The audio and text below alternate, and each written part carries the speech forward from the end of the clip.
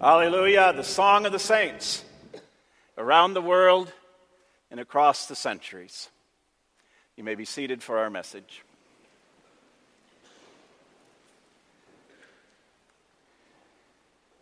One of the challenges with using as our sermon text the chapter from the story that we read the previous week is, what do you do with special Sundays in the church year, like Reformation last week or All Saints Sunday today? Well, so far it's working out pretty well, I think. Pastor Kaiser did a marvelous job last week linking Reformation with chapter 7 of the story, The Battle Begins. Chapter 8 this week also provides some excellent material for this day, All Saints Sunday. The title, A Few Good Men and Women. Well, that's a pretty good description of God's people, His saints, down through the ages.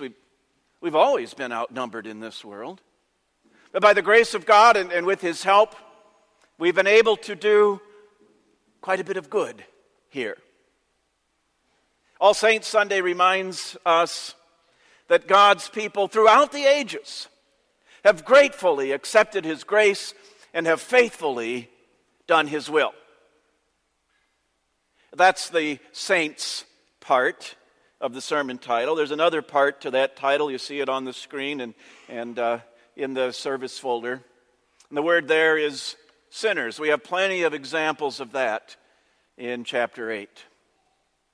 But there's a more complete title that's also on the screen. The title of the sermon, of Saints and Sinners, they're one and the same. Let's see how that's so. And we'll start by defining some terms. Those are all listed for you in your sermon outline. So chapter 8 is about the judges that God raised up. Deborah, Samson, Gideon. And don't think of a judge as we do in the 21st century. Rather, probably the best synonym for judge really would be leader. God raised up someone to lead His people out of their oppression. Chapter 8 gives us another slant on the word sinner as well. A sinner is someone who does what's right in their own eyes. That's what happened over and over again in chapter 8. Well, if a sinner is someone who does what's right in their own eyes, what do you think a saint is? Someone who does what's right in God's eyes.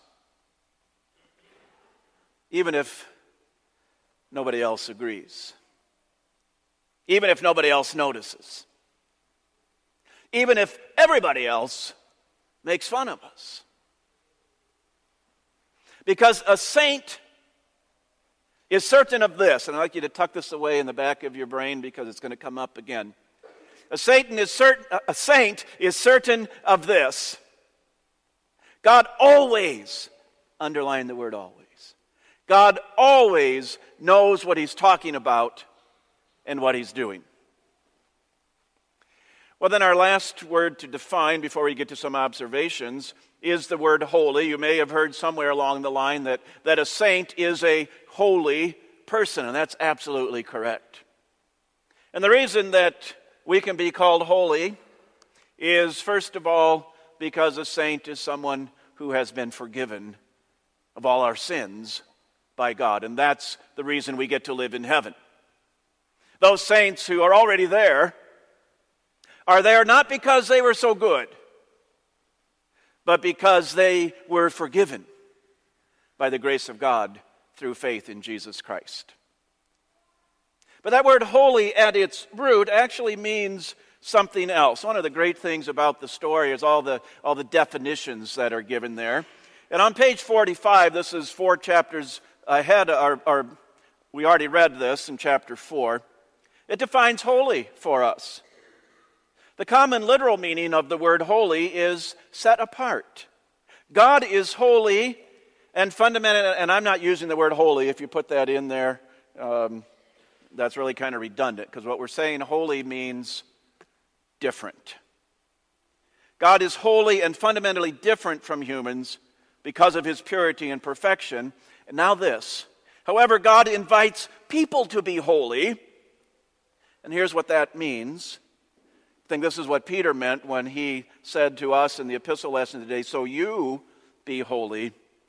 To live in a way that is set apart. To live in a way that is set apart to serve God. In other words, to be different. Well, keeping those definitions in mind, let's go to some observations. The first one actually is more of a warning, and that is, don't let the history make you lose sight of the theology. There's a lot of history in this chapter, a lot of action.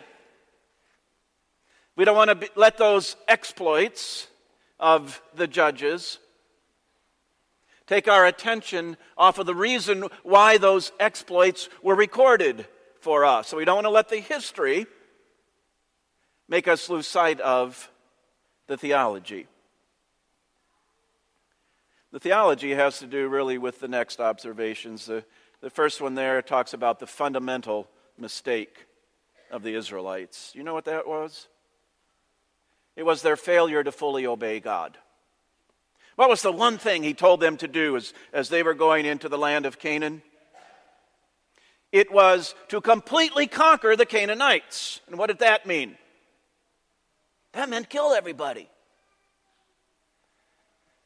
I guess I can see why maybe the people of Israel had a problem with that. They did it actually sometimes, but there were plenty of times where they just didn't.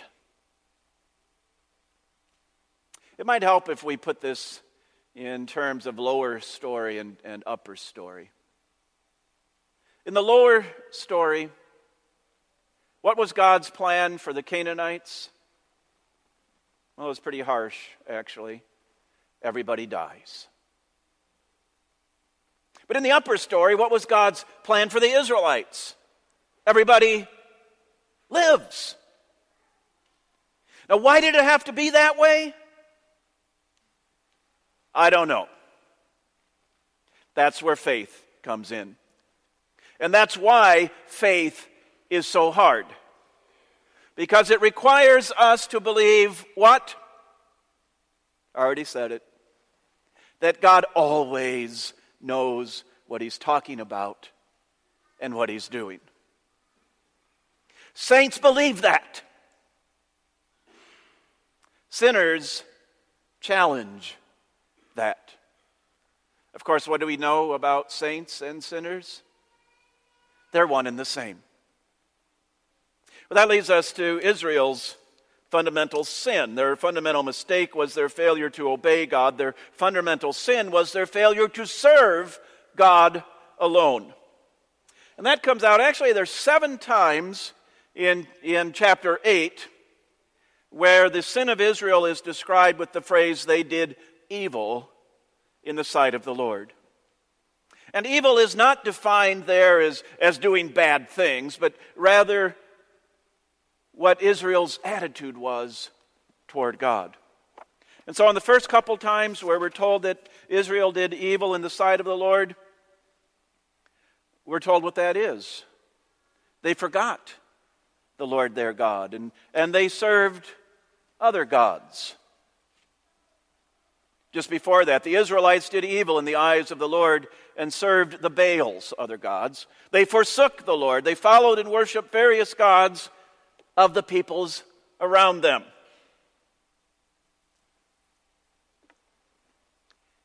By serving other gods, they forsook the true God, the only one who loved them, who could help them, who could protect them. And why did they commit this terrible sin? Well, that goes back to their fundamental mistake. They had failed to listen to and fully obey God, and as a result, they let the people they were supposed to have driven out of the land have a corrupting influence on them. They adopted the gods and the worship practices of those people. In other words, they embraced the culture of those around them. Which takes us to the next observation, which is how God instructs us to deal with the culture around us. Now, in chapter 8, what did he tell his people to do in regards to that culture? Destroy it. But he doesn't tell us to do that. He gives us different instructions. Jesus tells us that we are to be in the world, not to destroy it, but to be in the world, not of the world. What he's saying is we are to engage our culture, but not embrace it. Now, if you remember those two words, engage and embrace, congratulations, you were listening last week when Pastor Kaiser used those. And I'd like to use those same words again today and maybe expand on them a little bit. Because we are called not to destroy our culture, not to withdraw from our culture, but to engage it without embracing it. So Jesus says, you are to be in the world, but not of the world. He tells us that we are the salt of the earth and light in the world. And the very last instruction he gives his church before returning to heaven is to go into the world and make disciples of those who inhabit the world. So how can we engage our culture without embracing it? Well, there's a couple of ways, I think. The first is one that sometimes I think we want to skip. And that is we need to seek to understand our culture. To realize that not everything in our culture is bad or evil. That there are some things about it that actually we can agree with and accept. There are other things that we merely tolerate. And then there are those things that we need to oppose and resist. How do we do that? That goes back to that definition of the word holy as being different. So we show our world a better way. We gently engage them.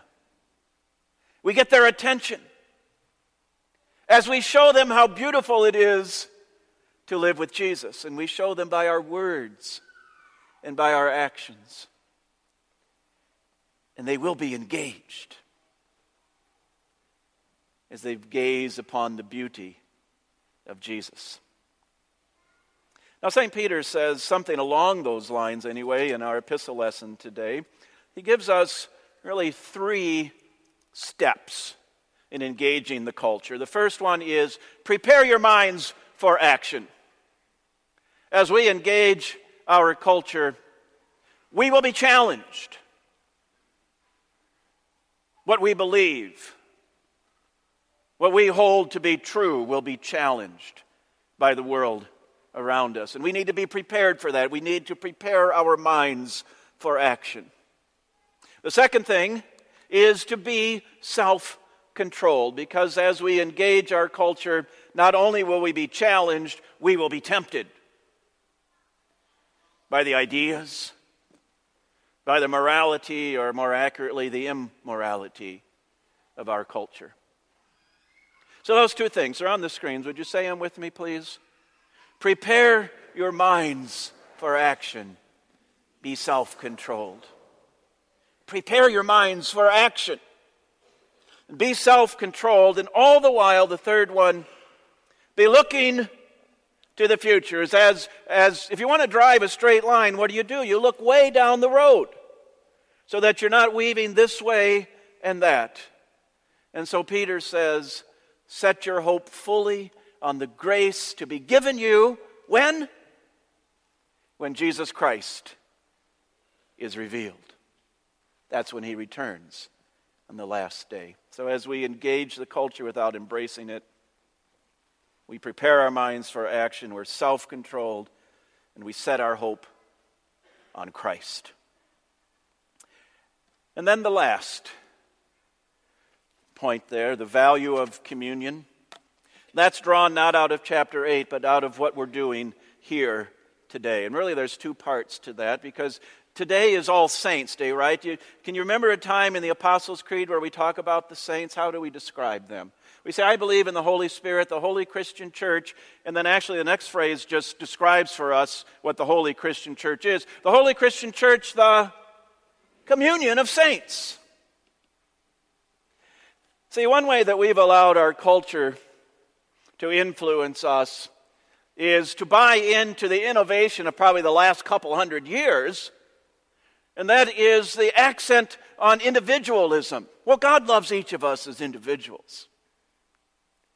But He calls us not to live as individuals, but to live in community with others. And so He places us within the communion of saints, where we can receive guidance and encouragement and correction and help. And He gives us another great gift as well, and this is the one that probably first came to your mind when I said the value of communion, and that's Holy Communion, which we celebrate again today, and which many of our 8th graders who are looking forward to being and preparing for confirmation in the spring will be participating in for the first time today with their families. They've been receiving instruction on what communion is, that it is the union of Christ's body with the bread and His blood with the wine. That it is the way in which, or one of the ways, in which He brings us into union with Him, and in Him into union or unity with one another, and with saints around the world and throughout history. Talking about the love of Christ present in Holy Communion. The love that He has for us, and which then prompts us to love Him. He loves us, sinners though we are. And we love Him because He has not left us in our sin, but has made us His saints. And so we seek to show our love for Him by living as saints, holy, different, prepared, self-controlled, filled with hope. Like I said, different. Amen.